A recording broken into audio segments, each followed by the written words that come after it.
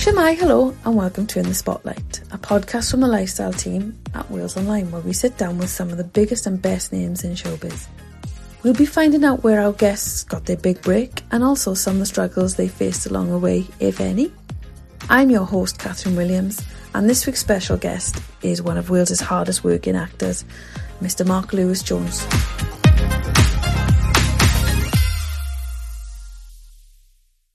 Right, hang on. I was practicing this before I came on, and I wanted to ask you about because you grew up in Fros Llanelrigog. No, I had to practice it. Well, yes, it's not the easiest to say. No, it's not the easiest. I'm pretty good with. I think it's why we always abbreviate it to Ros. Ros. Ros, yeah. We say Ros. Which Ros? Ros on Sea, no. Ros near Wrexham, no. Ros Llanelrigog.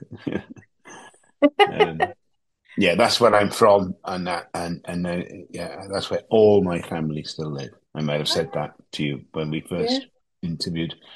Yeah, all my family still live there. In the area, in the village. Looking back then to when you were a kid, let's go really down the rabbit hole. Where did you start to think, oh, acting, I'd like to do that? What kind of sparked that passion off for you? Well, I mean, there was absolutely no history in my family of any the arts are completely, there's nothing at all. But in the village itself, it's got quite a big history of great amateur dramatics and great choirs and, operatic society in Wrexham. And it's a very good area and, still has wonderful choirs. John's Boys, who were in Britain's Got Talent? Britain's Got Talent, yeah. So it's had a long history. I recently went back there, and this is the first time I'd done this. And there was a film called Assoon, which is been doing the rounds lately. And the guy who runs it, Rhys Davis, is an old friend of mine. I've known him forever. I went to the same school and things. And he invited me. They were offered a premiere of it, and so he invited me to come and do, see the film and do a Q&A, which is the first time I'd ever done anything like that. Really, I've done some stuff with the choirs over the years where I just go and kind of, if they've got a fundraising concert or something, I'll go and sort of read some. Definitely not sing, but go and read something, read a poem while they hum in the background. So, so I've done that a few times, but I've never actually, gone back to the Miners Institute, the Stute in Ros, where in a way, and it reminded me, it made me think about all that and where, why I went into this job, and it's kind of started in that building. Really, I went and saw Oliver when I was quite young with my friend's parents, and they were brilliant, and they really were brilliant. Everybody says, they're as good as the professionals and all that, but there was a handful of them that really were. They all went into teaching, like everybody in that era went into teaching, and also I saw my first film in that building, which was Jungle Book with my great grandmother. Got two distinct memories of being in that building in the Stute, watching Jungle Book with my great grandmother. I must have been quite young, and watching Oliver with these wonderful actors, doing this amazing stuff on stage. But, it wasn't for me, I never for 1 minute thought that it would be for me. My dad's a joiner, and my brothers went into the same industry, and my sister works in school. There's no arts there at all. My grandfather on one side was a caretaker of the chapel, grandfather on the other side was a teacher, But I had a wonderful teacher myself in Morgan Llwyd in Wrexham. And it was her, really, because the thing I knew was I wasn't going to be able to go into joinery or anything like that. I knew I kind of knew deep down that wasn't for me. I couldn't do it, I think. And this teacher whose name was Gwawr Mason at the time, she became Gwawr Davis. She actually passed away during COVID, and I saw her daughters this morning. Funnily enough, I've got to know the three of them now. And she was the one really who asked me.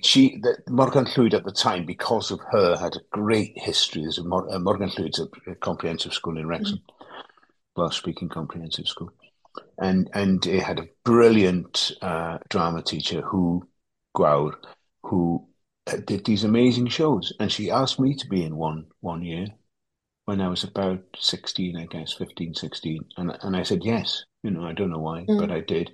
And it absolutely, that moment changed my life. And I say this, and, I've said this, it is all down to her.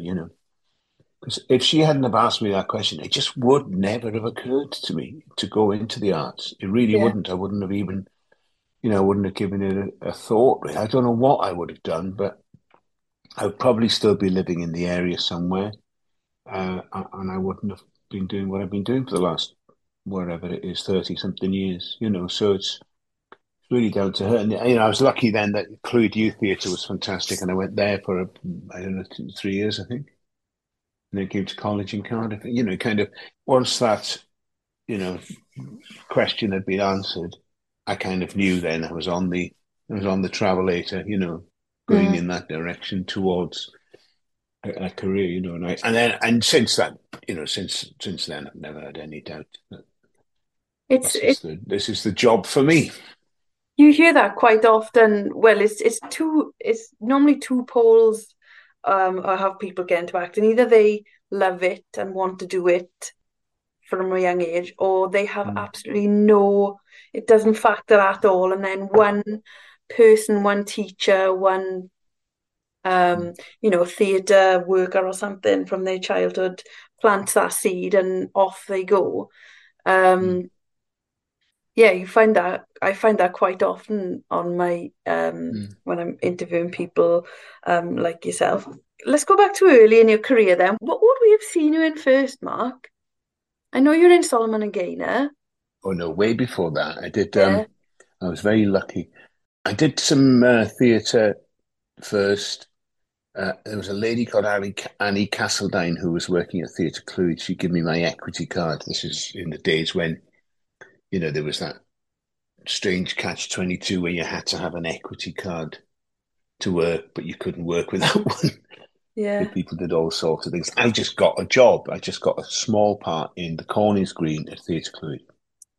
And I then worked with Annie Castledine over the years, 7 or 8 times after that. And she's played a huge part in my early career in theatre. And so I did some theatre up in Theatre Clwyd and Harlech and Mold and things. And then uh, in 1988, I got a part in a drama called Heartland, and playing Anthony Hopkins' son. Oh. And it was a thing that was a BBC one-off drama about, and it was, when you say it's about milk quotas, it sounds really odd, but it's quite current now in a way, because it was about restrictions that were placed on how much milk farmers could produce. So there were milk quotas; they were only allowed to produce a Yeah. certain amount of milk, and and he was the farmer, and the farm took out big loans from the bank, and then because of the milk quotas couldn't repay them, and they lost the farm and stuff. So it was quite a sad story. And he was so my first ever TV job was with Tony Hopkins playing his son, and it was just wonderful. Mm. It was shot down in Pembrokeshire, and it was just brilliant. I learned so much, and he was so good, and because I'd only done theatre, a lot of youth theatre and college theatre and stuff. So I was kind of used to sort of expressing yourself in a bigger way, should we say? And he was doing nothing, and very quiet and still in front of the camera. And I thought, all right, so that's how you do it. So I was learning from the best, Yeah. who's still amazingly still going and still wonderful. Yeah. Yeah, and directly after that, I got a film with Carl Francis, wonderful Welsh director, and did a thing called Angry Earth straight after it. And I thought, this is easy. Don't know what all the fuss is about. Didn't last. But no, I did a lot of stuff. I did a lot of filming early on. Solomon Gaynor was 10 years after. Yeah, Solomon Gaynor was 98. I know that because one of my sons was born during the shoot, and I had to race up to London to see him and come back and finish the shoot off. And yeah. yeah, Solomon Gaynor had a kind of revival in the last when I can't remember. I've kind of lost track of. I used to be really good at tracking time and sort of applying, knowing what year things were because of the job that happened. And the last 3 or 4 years, it's all kind of got muddled. I Mm. can't remember when I did things at all. Anyway, there was some anniversary or something for Solomon and Gaynor, and so I went to see it in the Jewish Centre in London, and it also came to Chapter, and we did a couple of Q&As and things, and so it was lovely to see it again. Mm. More than I guess it must have been, was it 25 years or something like that? Or, I don't know. Anyway, Well, you if it was said 98, it could well have been, the yeah. last time we spoke, I think you spoke about the anniversary, then the 20th anniversary, and you were going to see it. Oh, maybe it was that. Because Maybe it was that long ago then. yeah, that's quite a groundbreaking film in terms of Welsh Mm, cinema on the yeah, topics that it covers, and yeah. um, at that point in the late 90s, what was it like? Was there sort of a resurgence of British slash Welsh cinema? What was it like back then? There was a lot of stuff like that, wasn't there? Because there was Kevin Allen's film Mm. Twin Town and stuff like that, wasn't there? So there was a kind of Haith Wyn had already been Oscar nominated before Solomon Gaynor, and Solomon Gaynor was the second Welsh speaking film to be nominated. And but I think there'd already been some like cooler films. I think Ed Thomas's stuff was very current at the time, and Twin Town obviously, and there was a lot of kind of Welsh influence. I think in London, we did Under Milkwood at the National in '95, and there was other stuff on in Soho Theatre, and people, there was a lot of stuff happening, I think, and so there's quite a lot of Welsh theatre and film happening, in the '90s, and yeah, it was good to be part of that. I went to the Oscars actually. I think I went because I don't think Johan could go, so I was next in line. So I think it was meant to be Johan and Nia, and Johan couldn't go, so I went instead of Johan, which was lovely. I kind of knew we weren't going to win as well. It was the year that All About My Mother, the Oh, Pedro Almodovar, Pedro. Yeah, yeah, yeah. Gosh, his was that film was. 98 as well? Crikey. Yeah, well, it must have, but I think the Oscars were probably 2000. I tell you when it was. I know when it was, but I can't remember the year. But I know it was when Sam Mendes won for American Beauty, and I'd already worked with Sam twice in theatre. I did Richard III as a tour with Simon Russell Beale playing Richard, and then did The Tempest at the RSC with him at Stratford. Mm. And so I knew Sam, and I went, and remember going up to him and congratulating him and holding the Oscar, and they're quite heavy. And I was surprised by how heavy they are. And yeah, so it was that period, and it was great, But I'd done my work really started, in theatre up in North Wales, and then quite a bit of filming, and then a lot of theatre. I did a whole 3 years at the RSC and a year with Theatre de Complicité, and a lot of work with a company called Opera Factory. So there was quite a lot of, Mm. for want of a better word, experimental. It's not experimental, I guess not mainstream theatre as well as mainstream. So I did, the National for about 3 years as well, and Yeah, the first Globe season, which was '97, gosh. when Mark Rylance was running it and played Leontes in the Globe in Winter's Tale. And then 2 years later, in '99, I went back and Mark played. It was the year that Mark played Cleopatra, so it was the all male Anthony Cleopatra, and I was in that. But he directed Julius Caesar, and I played Mark Antony. So it was real. It was a lot of theatre, a Mm. lot of yeah. It's quite But intense. yeah, Yeah. when did they switch then? When did Well, I remember the first time I saw you on telly, and I forgot to mention to this to you last time. I was a big fan of This Life, and you were Yeah, that was huge. Yeah. Scary Dale in Dale. This Life. Yeah, yeah, Um, and I was a big yeah, fan of that. When did it switch for you on TV? And it's sort of like to TV, sorry, and it's sort of been maybe an upward track. yeah. Um, I not don't know. upward. It just I seemed to kind of, I always snowball. said, like, when I'd been doing this for about 30 years, I would say, oh, the first 15 was theatre and the second 15, it wasn't quite as clear cut as that. There was a lot of, but however, in the last 20 years, it's been very little theatre, Mm. very little. I did a play at the, I did that, what I've just mentioned, the season at my second season at the Globe, 99. And then I did a play in an early Arthur Miller play at the Donmar in, I think, 2008. And the last play I did was 10 years ago, which was Private on Parade in the West End. Mm. And so it kind of, I don't know, telly and film seemed to come more and more. And I kind of got used to it. And I guess, on the whole, I prefer it, which is something I think I'm I'm not. It's not usual. I don't think. I think a lot of Mm. actors really prefer theatre, but television and film offers a.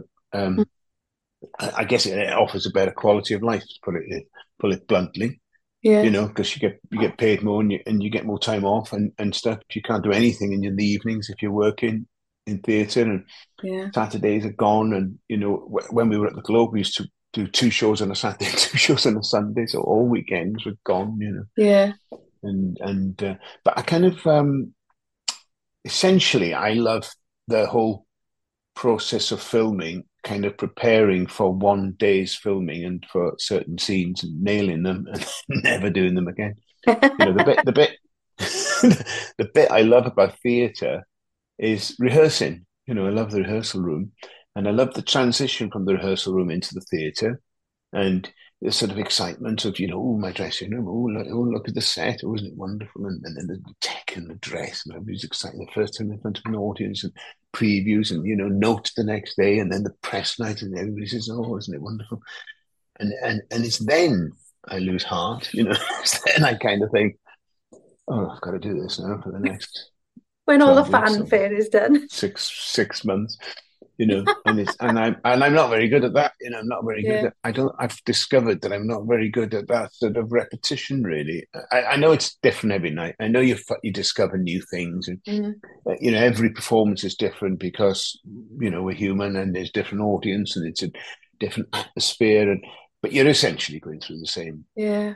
the same kind of process. But yeah, so I came to the conclusion that I love doing TV and film. I love filming on a film set, and I love camera, and so I've stuck to it really. And I don't, unless I'm in denial, I don't feel I'm kind of you know in need of theatre. Yeah. But I obviously wouldn't rule it out. Um, Going back to what you said about Anthony Hopkins and observing him, that emotion that he could put forward through just Mm, being silent. I think you've mm, taken that and run with it in a lot of your mm. characters. What sort of roles do you keep an eye out for? What roles do you like to play in Yeah, TV? well, I've been kind of like if I look back at the sort of uh, the people I've played recently, I kind of they've got like this. I don't know. Well, a common one would be Steve Baldini, and Hmm. let's talk about him for a sec, because there was so much to Steve. He'd really taken the wrong turn in life, and was trying to escape from it, Mm. and I found it hard to. He found it easy to fall into that way of life, and in a way that way of life suited him, and but yet he fell in love with Faith and the complex relationship they had. So I suppose the ones that I'm drawn to are these people who are really flawed in some way. Yeah.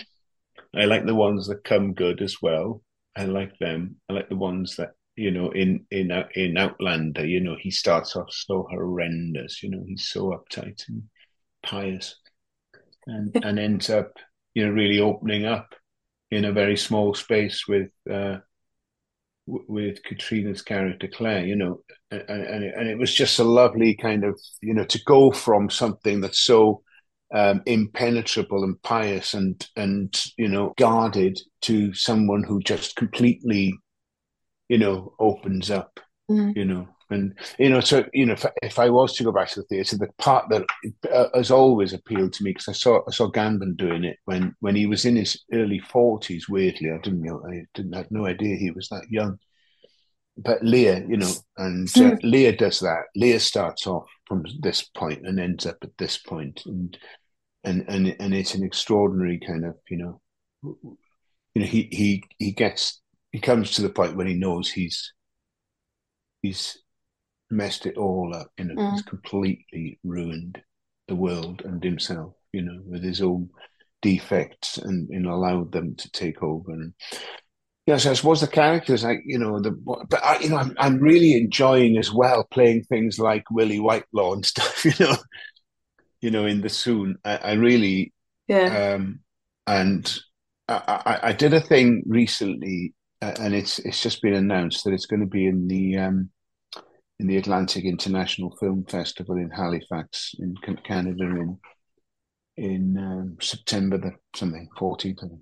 And it's called Sweetland, and it's based on a novel by a Newfoundland. I learned how to say that while I was there, because I was corrected so many times. I used to say Newfoundland. Newfoundland. Yeah. You say Newfoundland. I'm probably not even saying it right now, but anyway, something like Newfoundland. And it's about this character called Sweetland, and I play Sweetland. And the director saw me in The Crown, and so I was offered it completely out of the blue. This film set in Newfoundland, and I went over there during COVID. I had to fly to Paris, to Montreal, to St. John's in Newfoundland, and it took me like 2 days to get there, and then I had to just stay there for 6 weeks because nobody could come out, and I couldn't come up.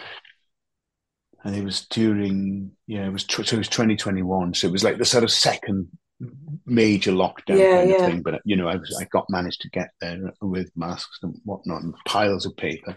He's just one of the characters, that it came out of the blue, and I kind of thought, well, you can't turn this down. He's such an amazing part, and it was a wonderful novel, Michael Crummey's novel, Sweet, of the same name, Sweetland.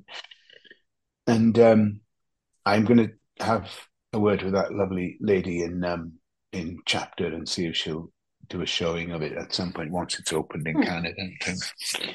Sort of film, I think Chapter, is, you see films like that, these sort of world films, it's about a man who refuses to leave, and everybody else is taken away, and it's like the death of a community, it's death of an industry, cod fishing, and they get taken over, and all these little villages dotted around this island get, and everybody gets taken off the island and taken to the mainland and things, and he just refuses to go, and he's really stubborn. But he's fascinating, he's got a real sense of, he kind of, I guess he embodies the whole idea of people being taken over by a bigger force, being uprooted and not being allowed to live the way they've lived for hundreds of years. And he embodies all that. And so, it's, those kind of characters are just so, I don't know, they fascinate me, I guess, trying to get under the skin and try and make them real, and also be, cause I found myself in places like Newfoundland and Scotland playing Tom Christie in Outlander, and kind of, you have a kind of like, you have to kind of honor it, you have to kind of be respectful and honorable to that, because it's so part of it's not part of mine, but it's a part of their heritage and their story and their history, and I feel that kind of responsibility when you go there to make sure that you kind of, allow them to live and allow them to become real, but not, just be a channel for them in a way, just be honourable to that does it take a lot of energy? Like I know we've spoken a lot about the characters you play, but does it take a lot of energy to play such kind of they are serious characters. I'm trying to think of another way of putting serious characters, but they've got a lot on their Mm. minds, haven't they, usually? They And have, dealing yeah. with a I think lot. that's yeah. There's a lot going on under the surface. I think those are the most interesting ones, and yeah, I guess, and if you're with a good, good directors, and they kind of give you um a few words to describe, where this character's at this point of this scene, Mm, and therefore kind of what the scene is really about, rather than, you know what I mean, rather than the obvious, you know, and what the character really wants, and what the character's kind of intentions are and stuff, mm. without it getting like too technical and stuff. It just, I guess, I can sit at home the night before we shoot a scene and kind of think I know the essential of it, what it's really about and stuff. And then when I get on set and I watch the other actors and listen to the director, it kind of changes, So you got to be, I guess, prepared to ditch, some ideas you might have formed. One particular role that, well, was on during lockdown that was quite intense, and it was after we spoke the last time, was that Gangs of London Yeah, role. That was insane. That character and the episode that yeah, you filmed in but near Llanharan, that was just uh, really uh, it was but bonkers, wasn't it? yeah, it was the first thing. It was one of the first things that came out during lockdown. It came Mm. out in early 2020, so everybody watched it because there's nothing else. Everybody was locked in their houses, and so a lot of people watched it, and it was brilliant. It was Gareth Evans, who I'd already worked with on Apostle, and um, yeah, he had this character, this Kinney, and um, I think he was originally going to be Irish, and I said, well, I think he can be Welsh, and I convinced him that there was such a thing as, Welsh travelling communities, and of course there is. Yeah. I've And never I've never seen him behave like that though. Maybe it's just something I no, don't know know yeah, about. but you know what? I mean, like I know a lot of people, my wife included, who don't hate violence in films and TV. They really can't stand it, and yet really got into Gangs of London. So obviously the violence was hugely important, and nobody does it as well as Gareth, in my opinion. He's brilliant at it. And he honed his skills at doing the raid films in Indonesia. And he's going from strength to strength, and it's wonderful to see. And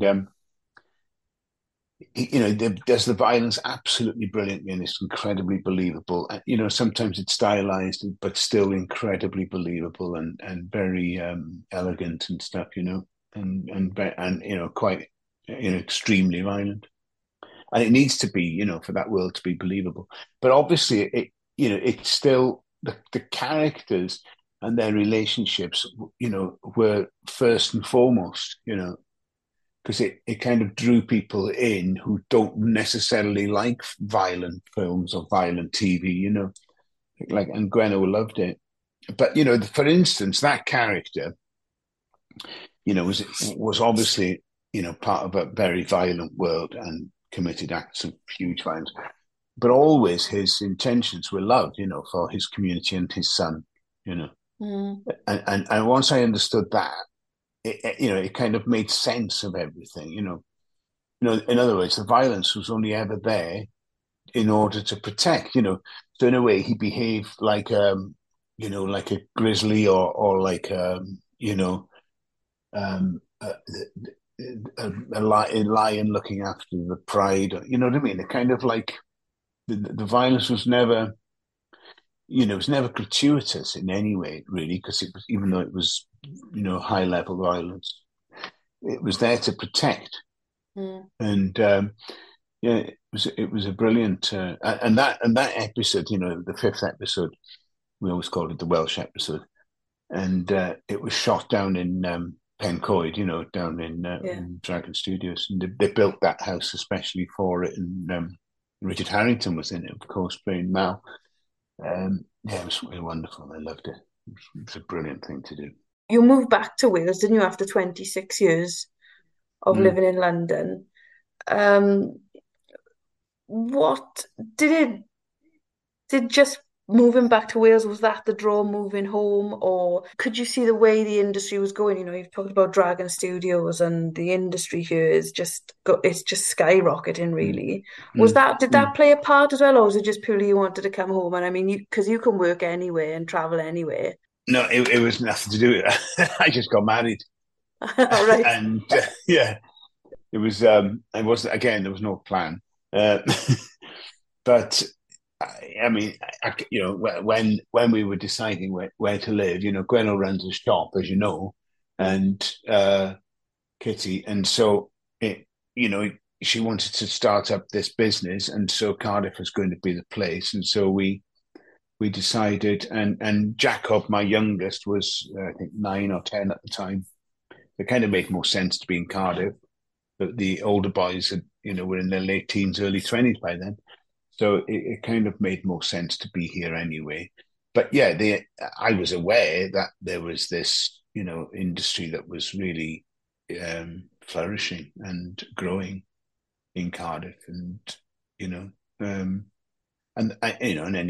as you say, you can just travel anywhere now. You can go, I can go to London and work and stay in a nice hotel, and it's fine, I went to London in the late '87. I moved to London, so I don't know if it felt important then. I think, and perhaps it was to be in London, and kind of, it was before we had any of this, and before doing self tapes or anything like that. You had to go meet casting directors and stuff, and kind of it just felt like that was rightly or wrongly, it felt like that was the hub.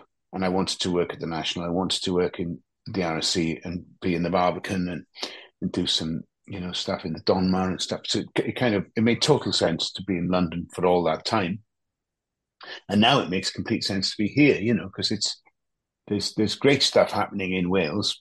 But also, it's fine to go to Newcastle, or I can go to London, I can go wherever to work from here, and I don't think there's the pressure on. I know I've worked with a lot of young actors recently, and a lot of them do still go to London to live for a bit, and I think that's great. Do that. You don't have to stay as long as I did, but it's bloody expensive now. Though. It's really tough to live in London now financially.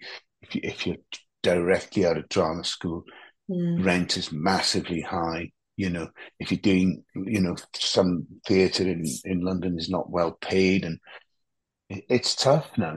It's really not easy to settle in London now. So, I think places like Cardiff, and Cardiff in particular, is you can kind of still. You're less than 2 hours from London now. We spoke about this when we talked about Teddy Millwood. You playing Teddy Millwood in The Crown. Playing real people must be different on another level than playing fictitious people, and because the actual person, you either meet them or you don't, or there's so many more layers, whether you meet them, whether you do, how you portray them, and which way you go down with the roles. Do you like playing real people? Yeah, well, Teddy Millwood was wonderful to play, and he was still alive and so I met him. I spoke to Theo, his daughter, a few times before we started filming, and to find out about her dad and things, and then we met. I'd kind of done most of it, because it was mostly shot in studio in London, so all the interiors. But then we went to Aberystwyth University, and we did kind of, there was a scene when Prince Charles was studying in the library with the sea behind him. That is actually in Aberystwyth, and there were some scenes when I'm walking up steps and things like that. And before I get into my study, and that again was all ABBA. And so he came on set, and which must have been quite a strange experience. I got some wonderful photos of me and him sitting in Aberystwyth University, and I'm dressed like him, and he's an old man, and he was still with us, and we had a great chat. It was lovely. It was really lovely to meet him. And then the director and producer decided that it would be a good idea to show him the episode. And so he was still alive then, obviously. So we went up to, there's a tiny little cinema in Aberystwyth University. And so Gwenno and I and Christian Schauchow and the producer and Una and Teddy and Cleo and a friend of his, we just sat in a little tiny cinema and watched this episode. And that's how much they had invested in it. They really were honourable to him and to that part of Welsh history. And Netflix, didn't shy away from subtitling it and calling it Tywysog Cymru, and they opened so many doors by doing that. That worldwide audience could hear the Welsh language, and it being spoken in a domestic situation, and also the causes that were talked about at Tryweryn and the investiture and stuff, and the movement to Plaid Cymru at the time. It was a fantastic thing to be part of. Anyway, we showed this episode to him, and it was a really special day, to be part of it. Sadly, him and Gwawr both passed during COVID and lockdown and things. But yeah, I've stayed in touch with Theo, and yeah. But playing real people again, it's similar to that responsibility you have when you go and play somebody from another land, like Sweetland and like Outlander. You've got that. You have a real responsibility to those, because those people, some of them may still be alive and some of them may have passed, but their families are still, so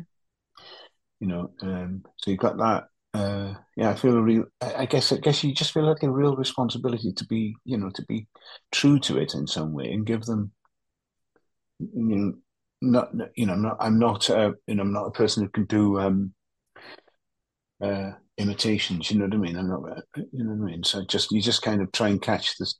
I guess you just try and capture the spirit of the person, and it was so well written, The Crown. James Graham, who wrote it, it was so brilliantly written. It was such a beautiful episode. So many people have talked to me about that episode. Those two experiences I had, the jobs I had in Newfoundland and Scotland, both came directly as a result of people watching that episode. And it really touched, I think. It really had an effect, as did the Aberfan episode of that same series, actually. Yeah, it's really kind of it had so much. Those two episodes in particular had such a strong effect on people.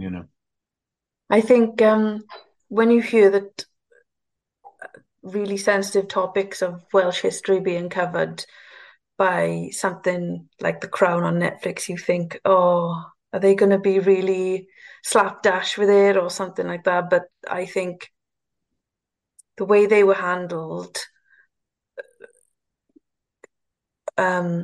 was excellent and only served to share this thing, these two pieces of history which are so important to us in Wales, and everyone knows about them, and to push them out to such a massive global audience can only be a good thing.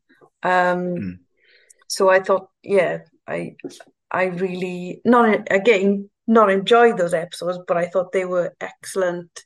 For hour-long episodes, they sort of ticked every box that you would like to be ticked. They didn't gloss over too much, which could easily be done in an hour's episode. So Yeah. yeah, I really thought they were brilliant episodes. Mm. Switching to something really superficial now. Which I've seen you go to all these conventions, fan conventions and things like that. When did you notice that change? People started to go, oh, it's Captain Kennedy from Star Wars. It's Well, I the one thought who's Captain wearing the Kennedy was crown. going to be, I thought Captain Kennedy was going to be the real, because it being Star Wars and it's a speaking part and everything. And I did a specific, I've done a couple of Comic Cons. It's not, to be honest, the ones I've done, a couple of them I've really enjoyed. And I did the Welsh Comic Con a few years back in the William Aston in the University Glyndŵr in Wrexham, and I recently did an Outlander one as well, and both those were great, But I've not done many, but Outland, I thought that Star Wars was going to be huge, you know what I mean, because it's a proper speaking part and everything, and I did this Star Wars convention specifically for Star Wars, and there was a guy next to me, as you know, and it's like you sit in a row and you have pictures of your character and you're behind you and you have lots of photographs in front of you and you sign and have photographs of people and things. The guy next to me, right, he's not even an actor anymore. He played some character from one of the very early films in a massive suit, so what you couldn't even see him, I don't know the character's name, the creature's name. He had a queue a mile long. Like there was more interest in that than an actual character with lines, And Feels so kind it of was. bad for that. I thought this is kind of like I thought this is a real strange world, and it's not a world I understand because I don't. I've never, in a way, me playing Captain Kennedy was a waste because it would have been better giving it to an actor who was a big fan of Star Wars, and I'm not. I mean, I've watched some of the recent films and I've really enjoyed them. I mean, but I'm not a massive Star Wars fan. So I don't really know what they're talking about. In fact, when I got Captain Kennedy, I had to ask someone his first daughter a good person or a bad person. I didn't even know that. So there we are. I won't be invited back. I'll tell you that. However, Outlander is on another level. The Outlander fan base is amazing and huge and incredibly knowledgeable, as are the Star Wars people, to be fair. I did enjoy meeting a lot of the Star Wars people. They are so knowledgeable about that story of those films, and I'm not. But the Outlander, I did a recent Outlander one, and it was wonderful. I mean, they are true. I mean, from all over the world, a lot from the States, but a lot from all over Europe as Yeah. well. And yeah, it was. Yeah, it's absolutely. I mean, millions and millions and millions of people are Outlander fans. And so this character, Tom Christie, he actually kisses Claire in one of the scenes, so it's like had a huge, no, it's not like it's like out of shock, it's not it's not a sex scene by any means, um, they wouldn't allow that. Nor should it be. Anyway, yes, it's funny doing those things that have huge fan bases because it's the same job for me. You know what I mean? I'm just it's the same as Men Up or you know what I mean. It's Sweetland or something. Which would be Sweetland won't. It's of a specific genre. You know what I mean? It's an art house film. Mm-hmm. And that's why somewhere like Chapter would be perfect for it, because it's that kind of film, and it'll be in those sort of art housey festivals, I'm sure. What are you up to in Cardiff? What's up next? Are you enjoying living in Cardiff? And well, you've been back Yeah. quite a while now, but where'd you like to go? What would you like to see? Other than me hanging around your street in lockdowns.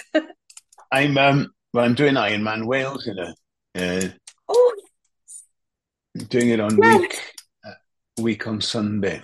Any spare time I've had in the last, I don't know, 7 or 8 months or something, this year basically, has been either on a bike or having swimming lessons or trying to run. I haven't been able to run much because I had a knee op just before Christmas.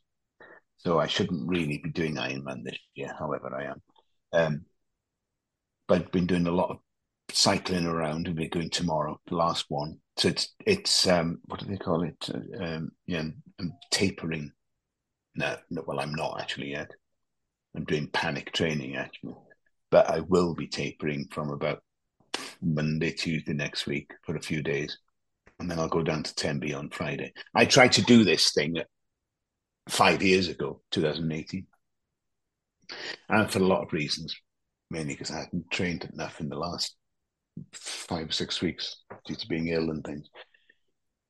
I didn't finish it, so I did all the swim, all the bike, and half the run, and then I ran out of time. I kind of had to. Anyway, I was crawling basically. So this time round, then is you've got to finish business, as we say. I've got to finish it because I'm 59, so I don't want to be doing this in my 60s, do I? You never know. There's probably loads of 60-odd-year-olds. There'd be people in their 70s doing it, but it takes up a lot of your time. A lot. It takes up all your spare time, basically. Yeah. If you want to finish, you have to. You've got to kind of like.